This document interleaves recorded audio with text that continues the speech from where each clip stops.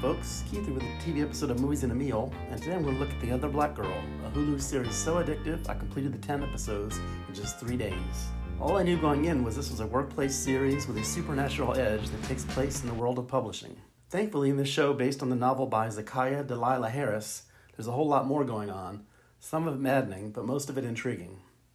Best of all, it constantly makes you ask questions of yourself as it unfolds. But first, of course, a little more about what this series is about.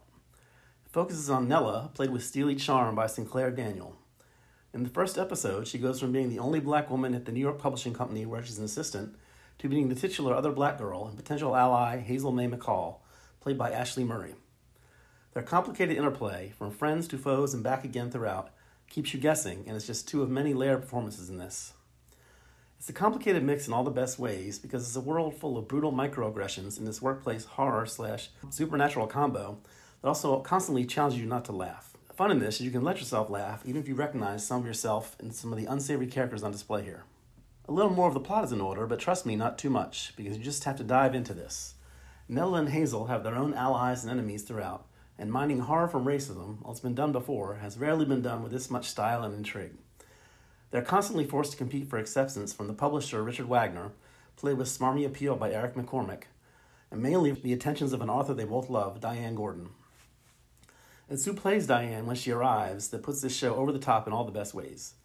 I've always loved Garcelle Beauvais, and she instantly takes over this show as soon as she arrives. The intertwining storylines of Nella and Hazel, interspersed with Diane now and looking back at the writing and editing of her signature novel for Wagner, Burning Heart, is worth the effort to keep track of.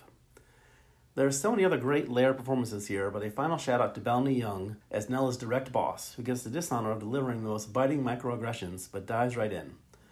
Fans will remember her as Mellie on Scandal, and she's always been one of my favorites. The beauty of The Other Black Girl comes in how all these complicated storylines blend together, and I'll let you discover that. But two more things that stuck out to me. Not only is this a workplace horror/black comedy with the truly hard edges, it also dives into an angle fraught with complexity, black women's hair. I can't tell you how, but it's done much better here than in Justin Simeon's Bad Hair. And finally, anyone who's read or like me just read about the book will know the series ends differently. I won't tell you how, but it's set up what I hope will be an equally biting season 2. It's clever writing all around by Harris, Rashida Jones, and others, as the different endings mirror the standoff between Diane and her editor and longtime friend, Kendra Ray Phillips, over Burning Heart.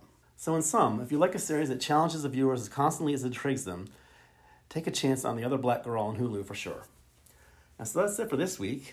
As always, you can reach out to us at moviesinamealog@gmail.com or on Movies in a Meal on Twitter, and give us a listen on Apple Podcasts, Spotify, or wherever you get your podcasts. And thanks for listening.